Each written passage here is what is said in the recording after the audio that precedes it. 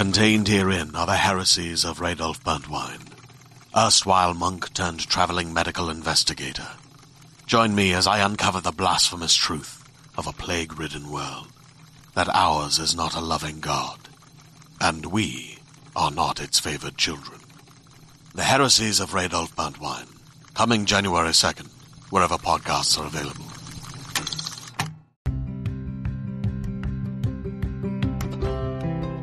You're listening to Book Club Babes. Let's get into it. Hi. Hello. Happy New Year. Happy New Year. Happy New Year. Happy 2022. Happy, Have you got any goals? guy. I was going to talk about my reading goals that I don't have yet. Oh, no. Okay, how did you end 2021? 31 books. Hell yeah. What was your target? 12. Fuck yes, you did it. You smashed that goal. Yeah. Actually, was it 20? What? I can't remember. What your goal was? Yeah. Oh, I could look. But Who cares? You still did it. You still did it. Yes. I went above and beyond. Proud of you. Super proud. Yeah. Oh, thanks. I didn't read 50 and so some what did odd you like set it at? somebody I know though. I know, but I was also like unemployed for half the years. So that I had a leg up on you. I had a little bit more free time. True. I think so. Yeah. I think so. We'll see how this year goes. I still put it in for 50. My goal is 50 this year. Oh, snap. So you know me and my weird idiosyncrasies that I have this compulsion to just be like, 24 books because I feel like I can read a book for the 2 a week. or like one every 2 weeks. Well, 2 a month because we'll have one for the podcast and then like my own personal book. And then I'm like, okay, I know I can hit that goal, but the whole point of goals is to push yourself. So then I'm like, true. But you also like don't want to talk about the same side read for a month. Like that's really boring. I feel like that's me the last few months though. No. That's okay though, but it is a little boring. I know. Start reading faster, Chantal.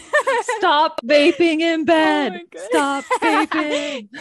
Oh my God. I've been struggling. I haven't been vaping, but my eyes have been like when I'm trying to read because I've been reading some good books and it's like, no, I just want to read. You got the nods. Get the nods. Yeah. So yes, I read 54 books and I'm aiming for 50 this year. I would love to read that many. We'll see. I had an interesting conversation with my neighbors who I love. They came over for a fire on New Year's Eve. So we had a little early fire with them. And then we always talk about books. So we were talking about books. Linda asked me for like my top 5 of the year, which was very hard.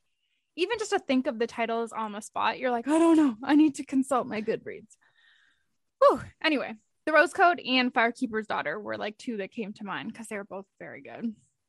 But then she asked me what like the worst books that I had read.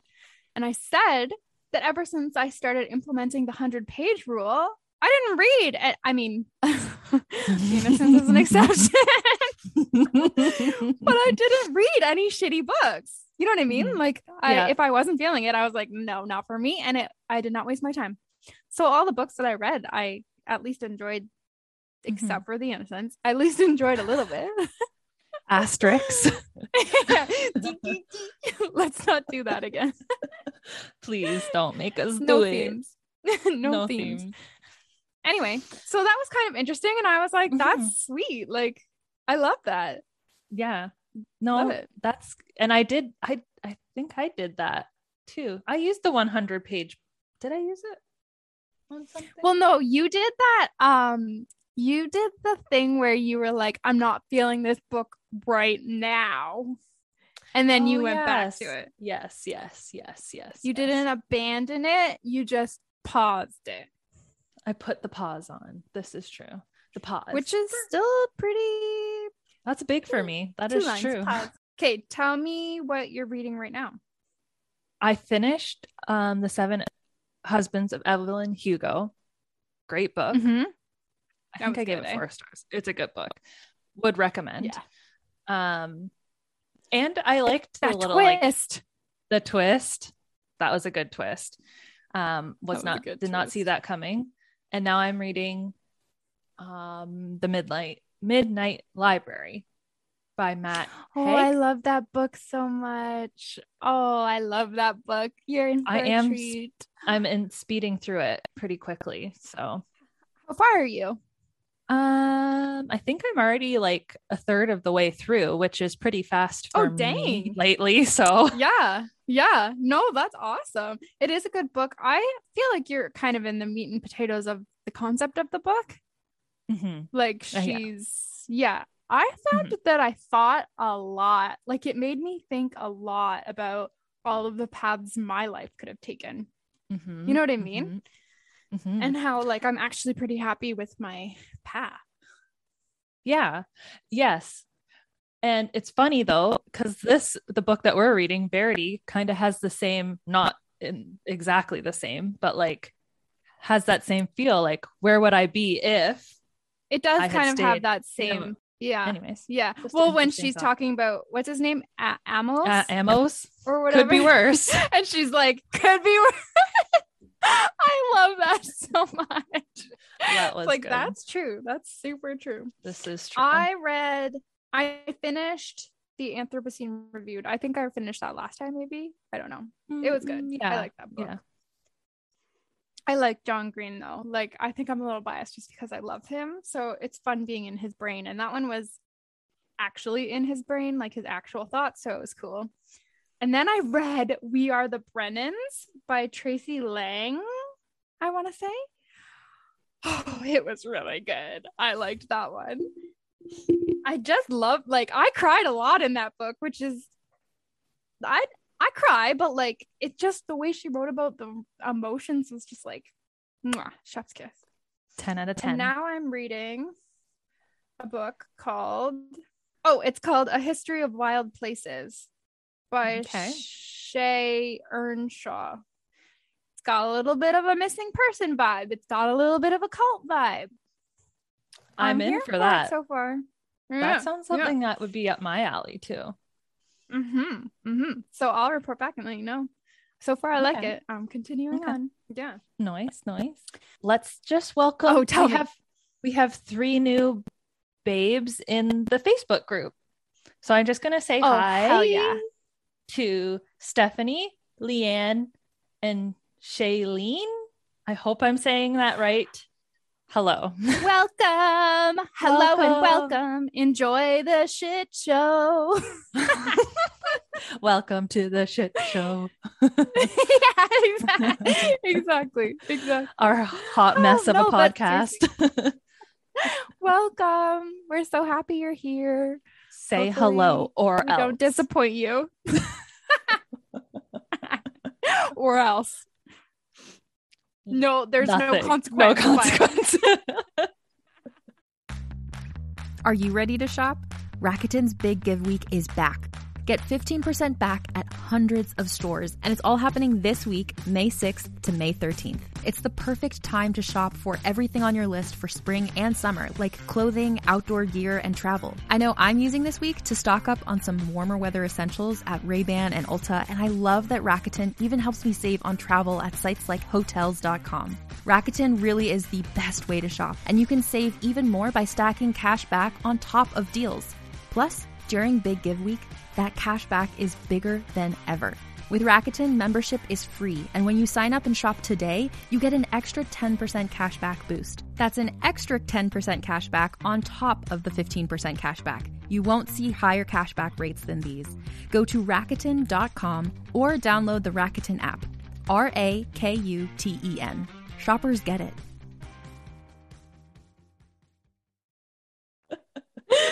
Oh my God. Okay. So we are going to have a little pause right now, a little break to introduce you to some new friends. They're called That Pretentious Book Club. Yeah. So we just wanted to share their trailer. Yeah, we just want to show their trailer. Okay, here you go. Here you go. Hi there. Howdy. I'm Ash O'Rourke. I'm Kendall Shaw. And we want to tell you about our podcast, That Pretentious Book Club. Once a week, we release a new episode about a book of our choosing. Old, new, beloved, and hated. Some of the books that we've done so far are Pride and Prejudice, Raven Boys, Clockwork Angel, Jane Eyre, and more. Blacksmiths. Obviously, that's cool. I'm talking about... What do blacksmiths do? It's stability. One time when I was in New Mexico with some friends, we were at Billy's grave, and Sabrina literally said, "Sorry, your boyfriend's dead."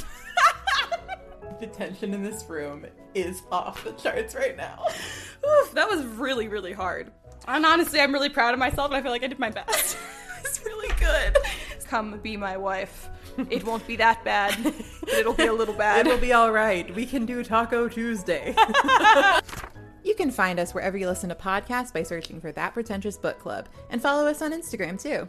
So come visit the club, and until then, keep your teacups full, your pinkies high, and your book club pretentious.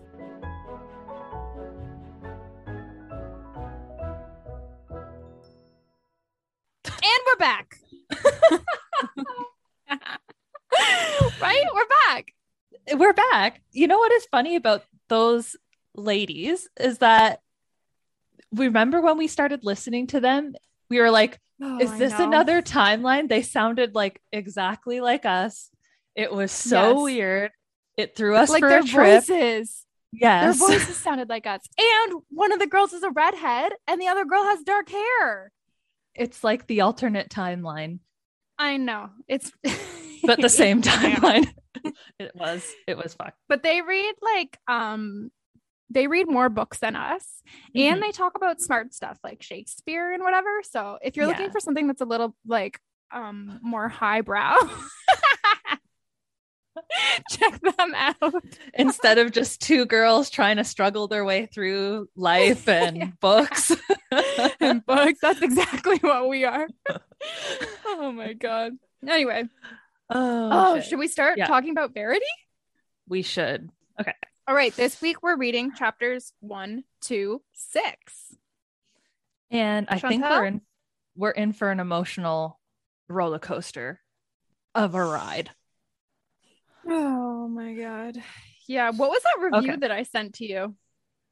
I want to read something that about quick. like, It was funny. yeah, that was funny. That was funny as Should fuck. just get out The Ouija board. One of the reviews. Yeah. One of the reviews. This is just part of it. It was, why read Verity when you can just pull out an Ouija board and summon a demon? I'm sure it'll have the same effect. So cool. Cool. Okay. Well, okay. To start us off, she's in Manhattan, the main character of the book, and she's crossing at a crosswalk, and the guy in front of her is like, "Mama had a baby and his head popped off." Oh my God. Yes, though, actually. So the man in front of her, the man in front of her at the crosswalk, he got hit by a car and his head gets crushed, and his head and guts, brains, ends up all over her. Head guts, yep. Brains. Yeah. Cool. Cool. And so she's kind of like internally freaking out, I guess, like, but like at the same time, she's like calm. It's weird. Is she in shock? I don't know. But like, she's recognizing that like some people don't even look up from their phones. Like people are just continuing about their day. And this guy's like head is run over by a truck. Anyway, so she's kind of just like standing there like, what the fuck? And we find out that she is originally from Virginia, and that she had moved to Manhattan 10 years ago. And she's saying like people like her, whatever that means, are meant to be here in Manhattan where they can be invisible. And that she feels like her life is irrelevant, and she kind of just like blends into the hustle and bustle of the city. Right, which is what she wants. Yes.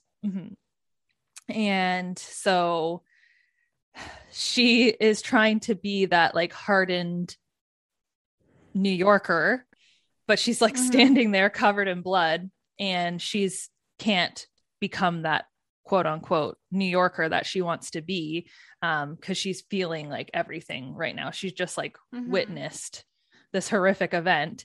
But then this man offers her help, asking her, "Are you okay?" Because she's obviously covered in blood.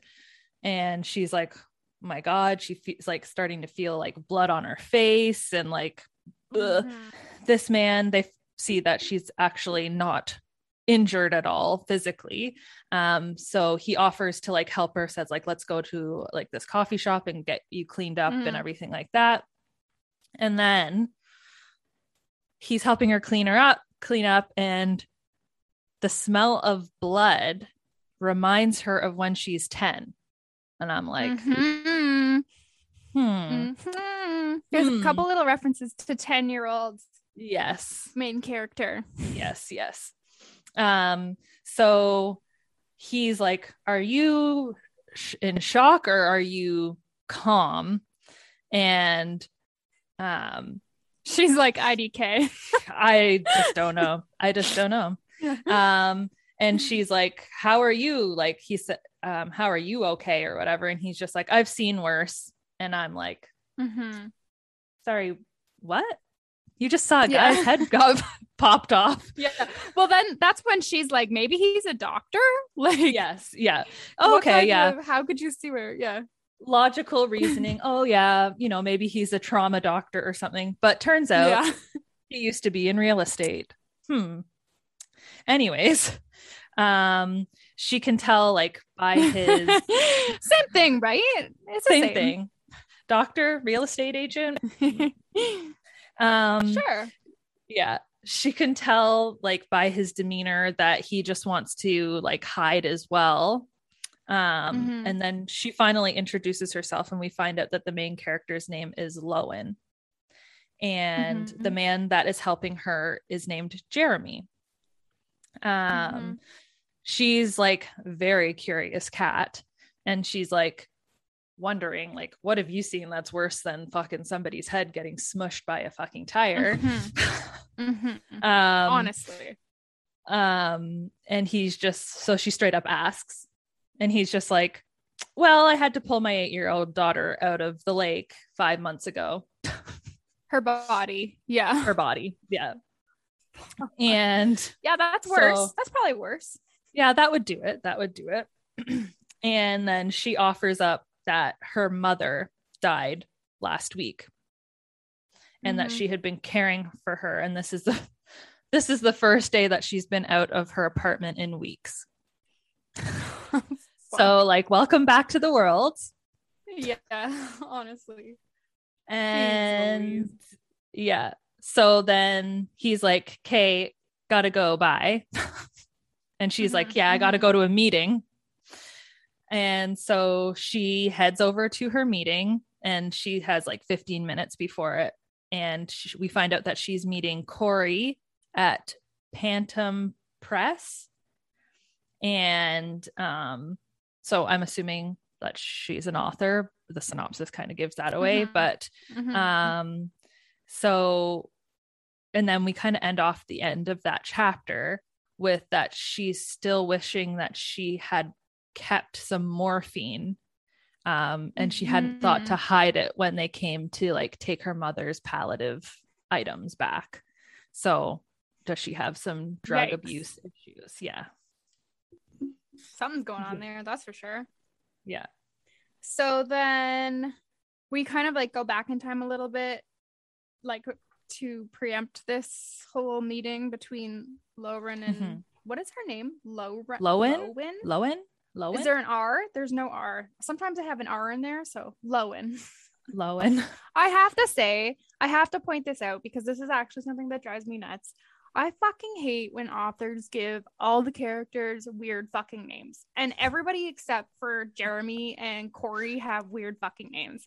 I just hate it. It's not for me. Like, it's not normal. Do you know what I mean? Like, don't just because you can name your characters fucked up shit, don't. Not all of them anyway. Come on. Yeah. Just Bobby and Sue. Like, come on. What relevance does it have? I'm all for like original names, but not when they're all. It makes me go like, oh. Yeah. But that's just me. Anyway, so Lowen. She also kind of found herself attracted to Jeremy, but she saw that he had a wedding ring, so it was kind of like fleeting, and it was also like a really weird meetup, like not ever gonna see this man again. And he gave her his shirt, so she's wearing a man's shirt that's 2 sizes too big for her to an important meeting. So back in time, Corey is Lowen's literary agent. She's an author, like Chantel said. They had like a little weird relationship. They were having sex, but they've since stopped, which is fine, I guess.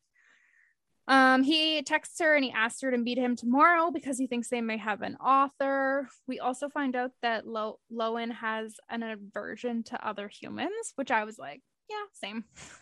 I get that.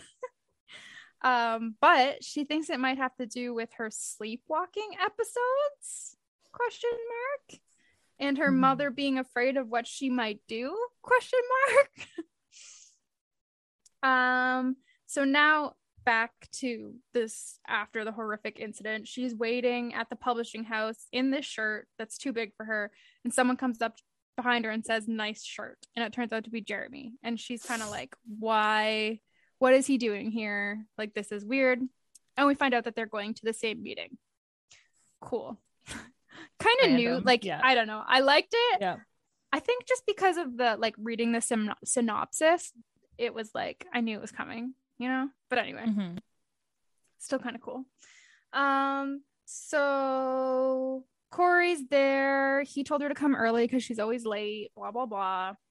He asks about her mother and she tells him that she died, and it's very awkward. And she essentially, it seems like she does a lot of like almost people pleasing or like vulnerability hiding, where she just tells people what they want to hear instead of like what's actually on her mind, which is whatever. A lot of people do that. But she says she's okay and hides the fact that she's actually kind of relieved. She also says that her mother only brought guilt into her life, so it sounds like she had a bit of a convoluted relationship with her mom. Her mother also, this is a dick move. Her mom promised that she'd have money in the bank when she died, but she literally did not. Like, that's so fucking rude, because Lowen's like, I would have taken care of her regardless, but why lie to me? Like, she couldn't have prepared for that. And like her mom kind of forced or like maybe guilted her into getting this apartment that was way out of her means in that promise as well, like saying like and she wanted her own space with her own things. Anyways, that's fucked. Which is fine, but also like that's so rude. Like anyway I feel like that's probably its own whole thing. So speaking of money, Corey is hoping that the deal comes through because he gets paid too, and he says that they've been very secretive and they have to sign an NDA, which whenever an NDA comes out, it's kind of exciting. You're like, okay, I'm interested. Okay, I like stuff that I can't talk about, but I can know about. Then we kind of find out that Corey fell in love with Lowen's main character from her novel and assumed that she would be the same, and she wasn't. So it's that whole concept of like falling in love with the author based on the characters and learning that they're very different. So the publisher comes in and explains that one of the authors that they represent is unable to fulfill her writing contract, And they essentially want the idea that I got at first was that they wanted a ghostwriter, but they do not want a ghostwriter. They want someone who can co-author the remaining books in this series. Yes. And they find out that the author's name is Verity Crawford. So the book's namesake. Yeah. See, that's fine. I would be fine with one weird name. Like one weird name, Verity, that works for me. Yeah. All of her kids are named weird. Anyway. Yes. So then they what they need from this co-writer is someone who can attend the book tours and the press releases, and this is like not up Lowen's alley. And so she's just like, no, I'm thanks, definitely Mike. not going to do this. Yeah. And they present the offer. They offer her $75,000 per books, and there are 3 books remaining. And Lowen is like, nah, no thank you. And she stands to leave. So she's like, trying to refuse the offer. They stand to leave. She's like worried that she's going to be like too nervous to write the book because of the pressure of this popular author, Verity. Like the series is very anticipated and highly like touted. And these deadlines are kind of like intense. The first book needs to be submitted within 6 months, and then ideally all 3 need to be finished in 24 months. Corey asks for a minute with Lowen, and then Jeremy just stays. So everybody leaves except Jeremy, and Jeremy just stays and stares at her. And he wants a word alone with Lowen. So Corey's like, oh, what the fuck is up with this guy? And Lowen's like, it's fine, whatever. Because he doesn't know that they know each other. Exactly. And she has like so many of her own questions. At this point, she finds out that Verity was in a car accident and hasn't recovered. But she's still like, no, not interested. He goes on to like kind of praise her writing, that Open-Ended, which is the name of her debut novel, is one of Verity's favorite books. And she had like, Verity had been like complimenting her, saying that they had similar writing styles and that she was going to be the next big thing. So even still, she's like, thanks, but I'm not interested. Again, she's still because she's like, I don't want the fame to do the press cut. She's like, I don't want to do that. Sorry. Yeah. So then he's just like, okay, this is what you're gonna do. He's not taking no for an answer. He kind of like tells her a little bit about himself, and he's just like, Verity is what we call chronics. And it's just like one terrible thing happens after another. Like the fact that both of his twin daughters are dead, that died separately. Yeah, died in separate accidents. Chastine died like 6 months before Harper, and then this car accident happened that injured Verity severely enough that she can't finish her writing.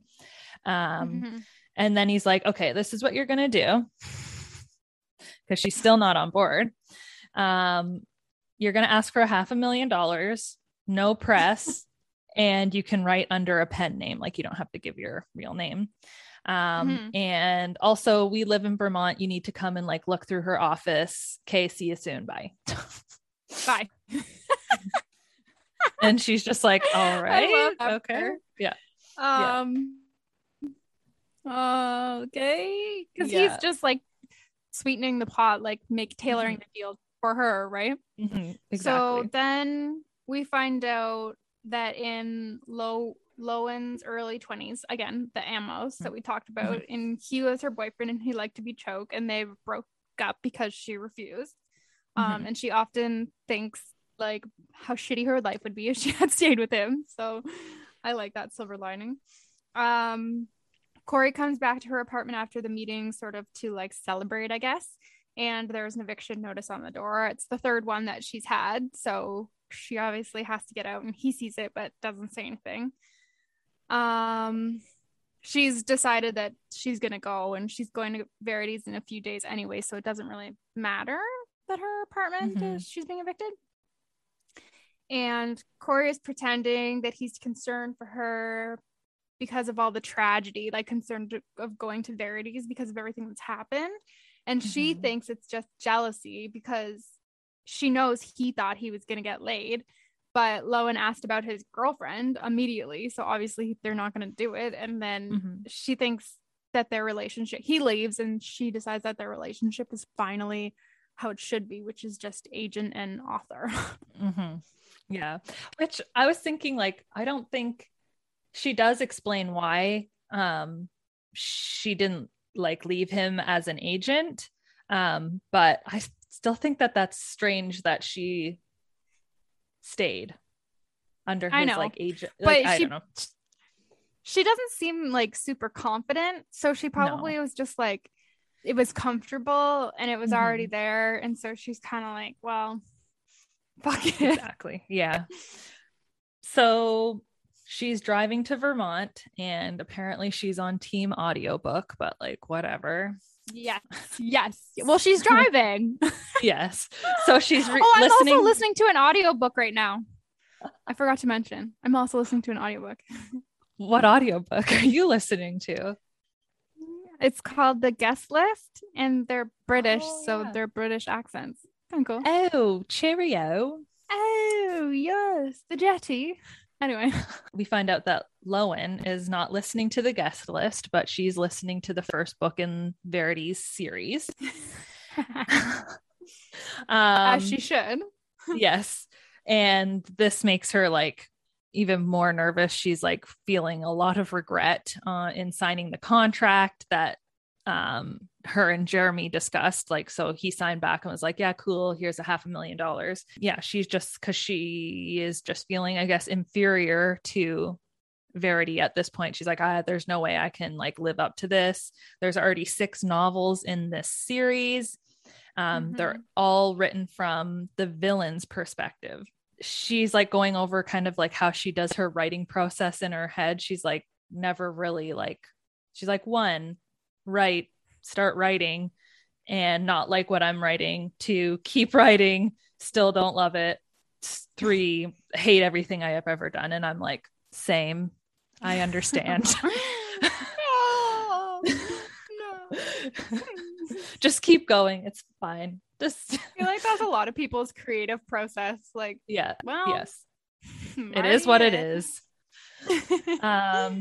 So she's also at this point, like, what's going on? Like, how is she so injured that she can't like write or like finish these last novels? She's just really like curious.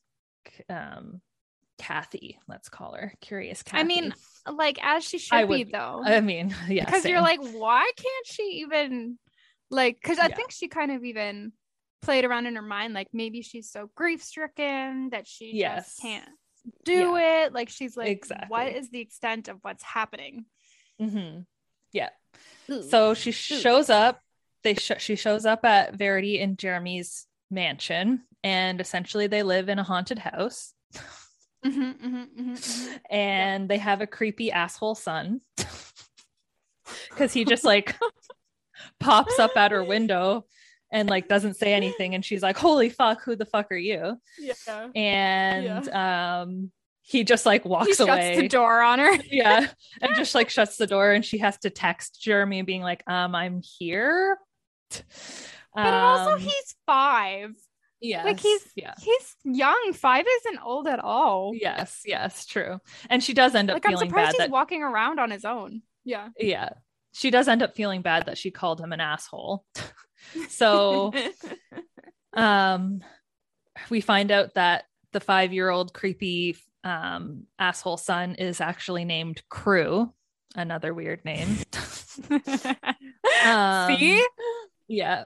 And he cons her into getting a pop while Jeremy is not in the room, because he's like pretending he can't open up this pop. And he's like, Jeremy comes back in and is like, hey, no, he's smarter than both of us combined. Like, you got to be careful about him.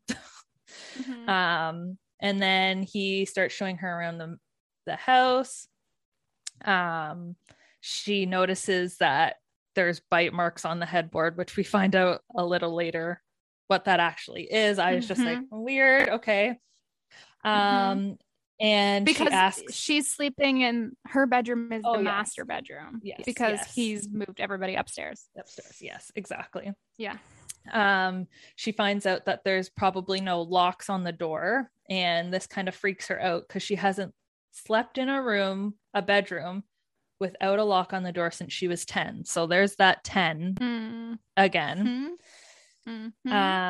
He's showing her around, and then he shows her, wants to show or introduce her to Verity, and shows her. They go into her room, and she's kind of just, she's there, but her like eyes and expression are vacant. They also decide on her pen name, which is going to be Laura Chase, based on her pet, childhood street, whatever. What would your pen name be? Fernwood Rusty. Rusty Fernwood. What's yours? Well, Wellington Kitty. Or Kitty Wellington. Kitty Wellington. Or Wellington Frisky, because that was her pet name. Wow. Whoa. Heyo. Rusty Fernwood and Frisky Wellington in the house. Hey. She also meets the nurse April, who seems suspect of Lowen, which is interesting. And she's like, you're younger than I thought. Yeah, I think she knows onto something. Yeah. So then Jeremy takes her to Verity's office. It seems beautiful and massive and everything you would want in a writing office. And it's also full and chaotic, though. There's stuff everywhere.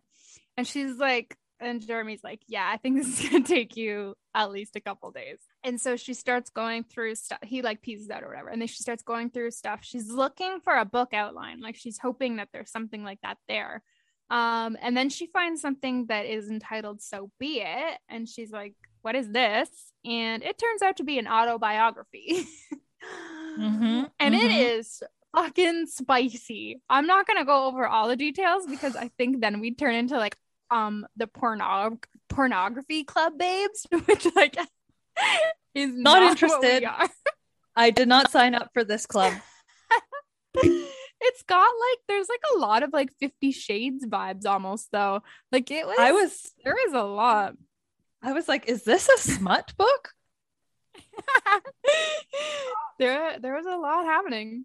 It's a lot. So I'll just go over that first chapter of it briefly. I just wanted to like reading it. Oh yeah.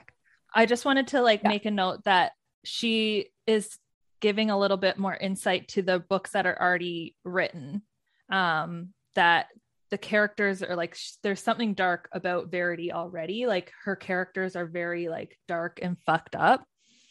Right. So like, I don't know if that's like setting a scene for like more creepiness. That's all I just wanted to say. So foreshadowing. Yeah. Foreshadowing. There needs to be some creepiness among all the pornography. So gotta balance it out. At least no one's masturbating into a fire. Like that's good. Right though? All right. True. Not yet, at least. She starts reading. No, fuck. She starts reading. The autobiography starts with a warning that it's not going to leave the writer liking the author at the end. It's not that it's kind of like a tell-all with all the truth. It's not like the fancy sugarcoating version. And Verity goes on to explain how the first night she met Jeremy was at a charity event. And she was wearing this, quote, fuckable red dress that she stole from Macy's. She thinks that Jeremy is wealthy. They end up meeting. There's that whole weird thing with the bartender, which I did not like. I was like, don't tell me what to drink. It was weird, but whatever. Then Jeremy leads her to a limo, and it turns out to not be his. And they sort of both confess to each other that like neither of them are wealthy, and they're both just kind of at this party for fun. a lot happens, a lot of sexy stuff. It is what it is. They end up going back to his house, and then they end up spending the next 3 days together, and they're in love or whatever. And that chapter closed out with a quote that was, "I was his sole reason for living until he discovered the one thing that meant more to him than I did. ... Ominous. ... Ominous ending. Ominous ending. Ominous. So then, because the girl's got a snoop, she can't stop thinking about the manuscript. But like, also same, I would have snooped for sure. So well, I mean, that's her out, job. Like, that's what she's being paid to do. She is being paid to snoop through $500,000 to snoop through this woman's office. So she can't stop thinking about the manuscript, and she's like, maybe it's not like, maybe it's fictionalized, like she's like, some parts are true and she's like kind of like sensationalizing it.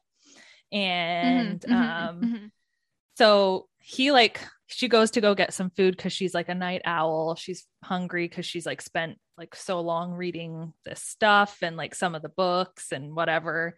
And it's like 11 o'clock at night, and she goes out and she's like, nobody's here. She hears like a bed creaking, and she thinks that like he's doing it with his like vacant wife, but he's not. He's not. He like comes out of the shadows and creeps her out some more. Yeah, she's like, I read an article about this. I am gonna have to tell someone. Yeah. And so it turns out he's not doing that. He's just lurking in the shadows. And like, are you hungry? Classic. He's like, I've got leftover pizza. She's like, okay, great. Even though she hates pizza. Anyways, whatever.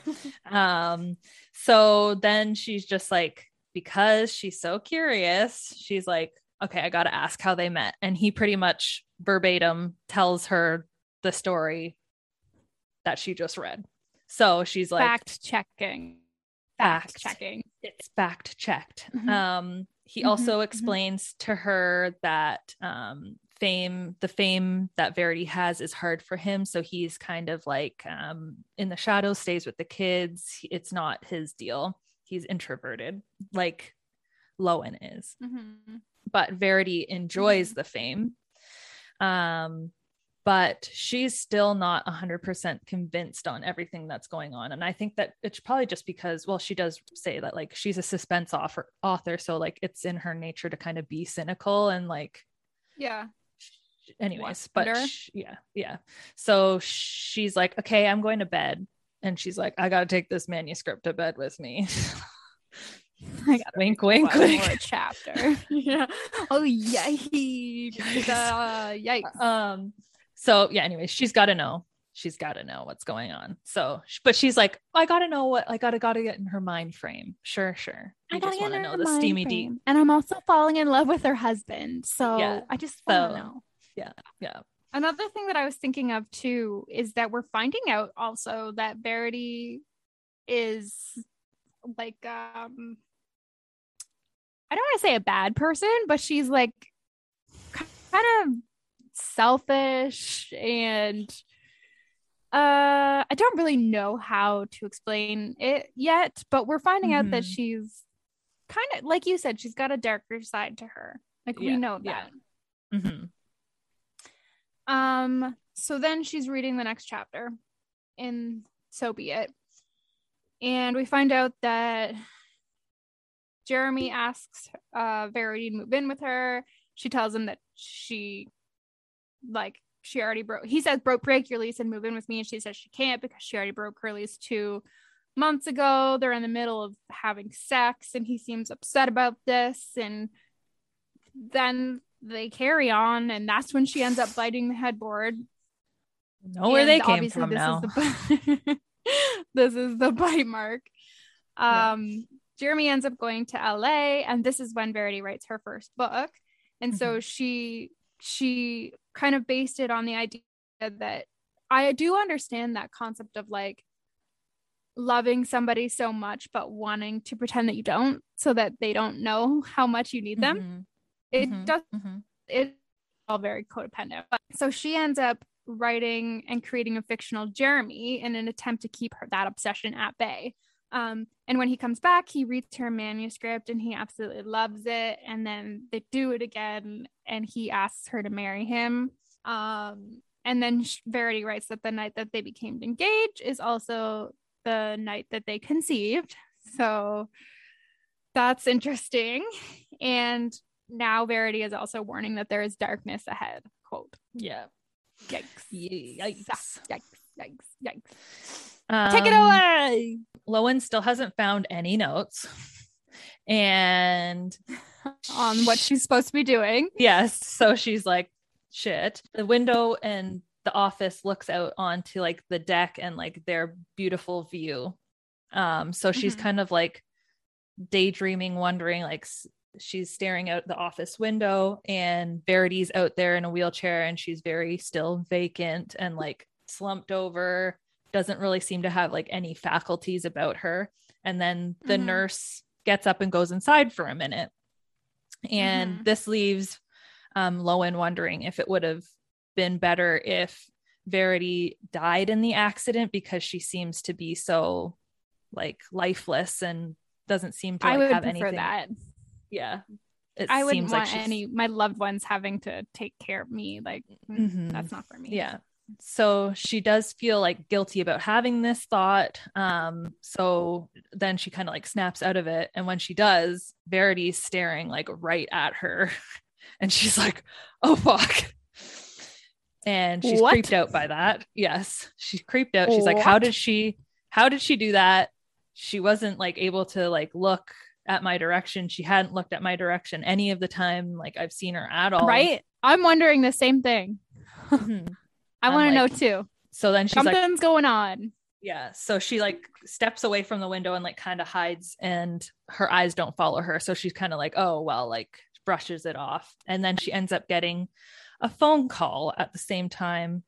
But she's like, was on her way out of the office because of this little scare.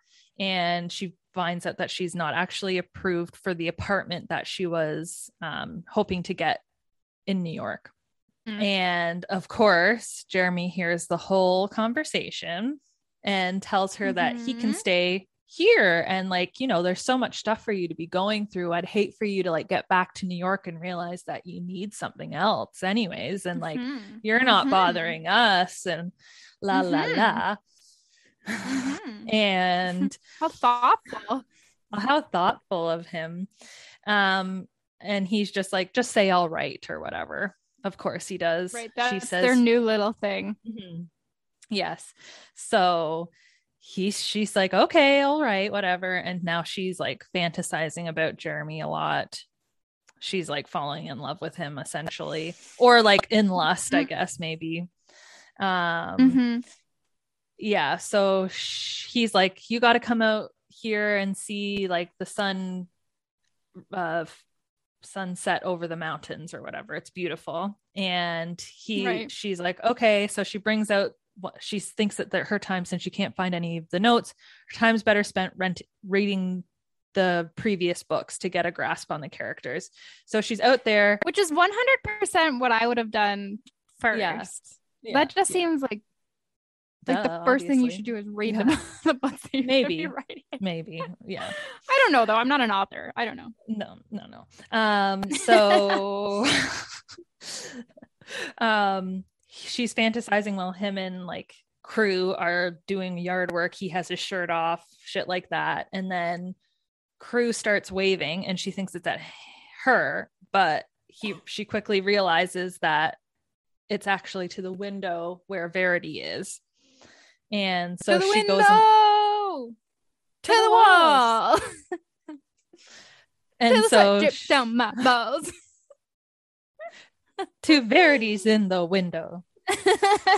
Okay. She's like, that can't be right. Like she thinks she sees a curtain move. She's like freaked out. Like she's never seen her even like move a muscle. Like anyway, she's convinced herself she's seeing things and she has to go check it out for herself. She goes up there and the nurse had said like, hey, I'm leaving. All she needs is her night medication. The TV's on, whatever.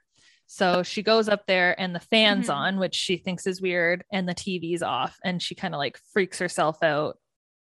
Verity is just sleeping in bed though. But yeah, she's like, I've got to get out of here and go read more of this fucking book. Yeah, so she thinks that the fan was moving the curtain. Like it's like that weird thing where you're like rationalizing things because your intuition is saying one thing, but you're like, that's fucking crazy. So yeah, I need to. The last line is that she needs to chill the fuck out. She needs to chill out and read more of this manuscript. So I wonder. I don't know. What do you think is up with Verity? Do you think she's faking it? Like, what's the point of faking it?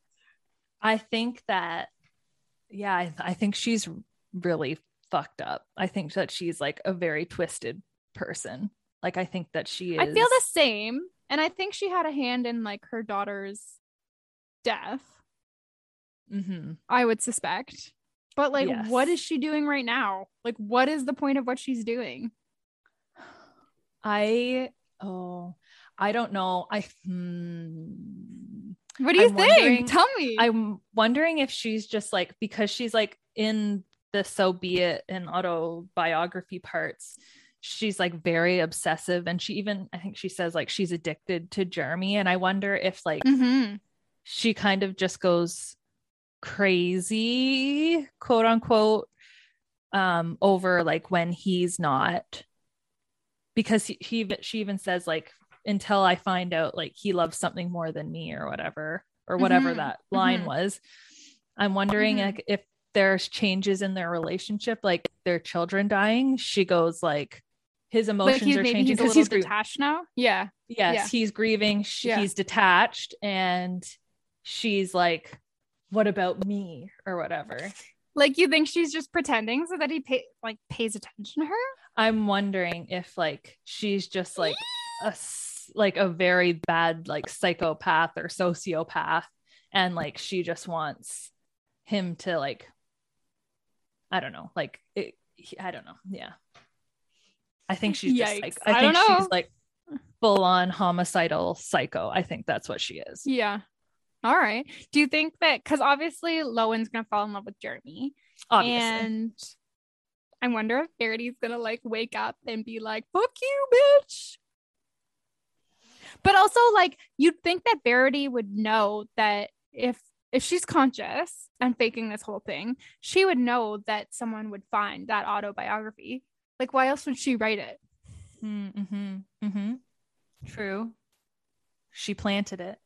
I don't know. What do you think? What do you think? I don't know. I need to keep reading. I don't know. That's why I was asking you, because I'm like, I really don't know.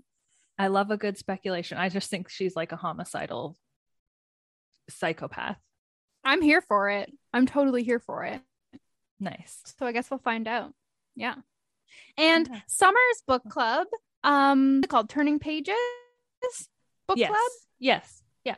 I think they're reading Verity too. Yeah. That's so exciting. So we're all reading it together. Yeah, we are. And we're going to compare our notes. And what does Summer think? Does she think she's also a homicidal, psychopathic, sociopathic? Yeah. Weirdo. Yeah. Weirdo. So crazo. Hit us up in the Facebook group and let us know what your theory is. Because there's no wrong answers here. Anything could happen. It's a book. It's a book. Not real life. Not real life. It's only a book. It's only a book. All right. Crazy. Okay. So next week we'll read So Be It chapter to chapter 12. Perfect. Yeah. We'll see you then. See you then. Okay. Bye. Goodbye. Goodbye. Bye.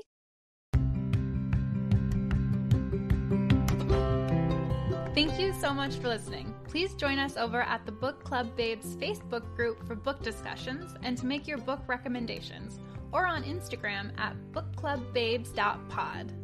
If you'd like to reach out to us directly, you can email us at bookclubbabes.pod@gmail.com or contact us on our website at bookclubbabes.ca. If you love the Book Club Babes podcast, please tell a friend about us. And until next time, bye!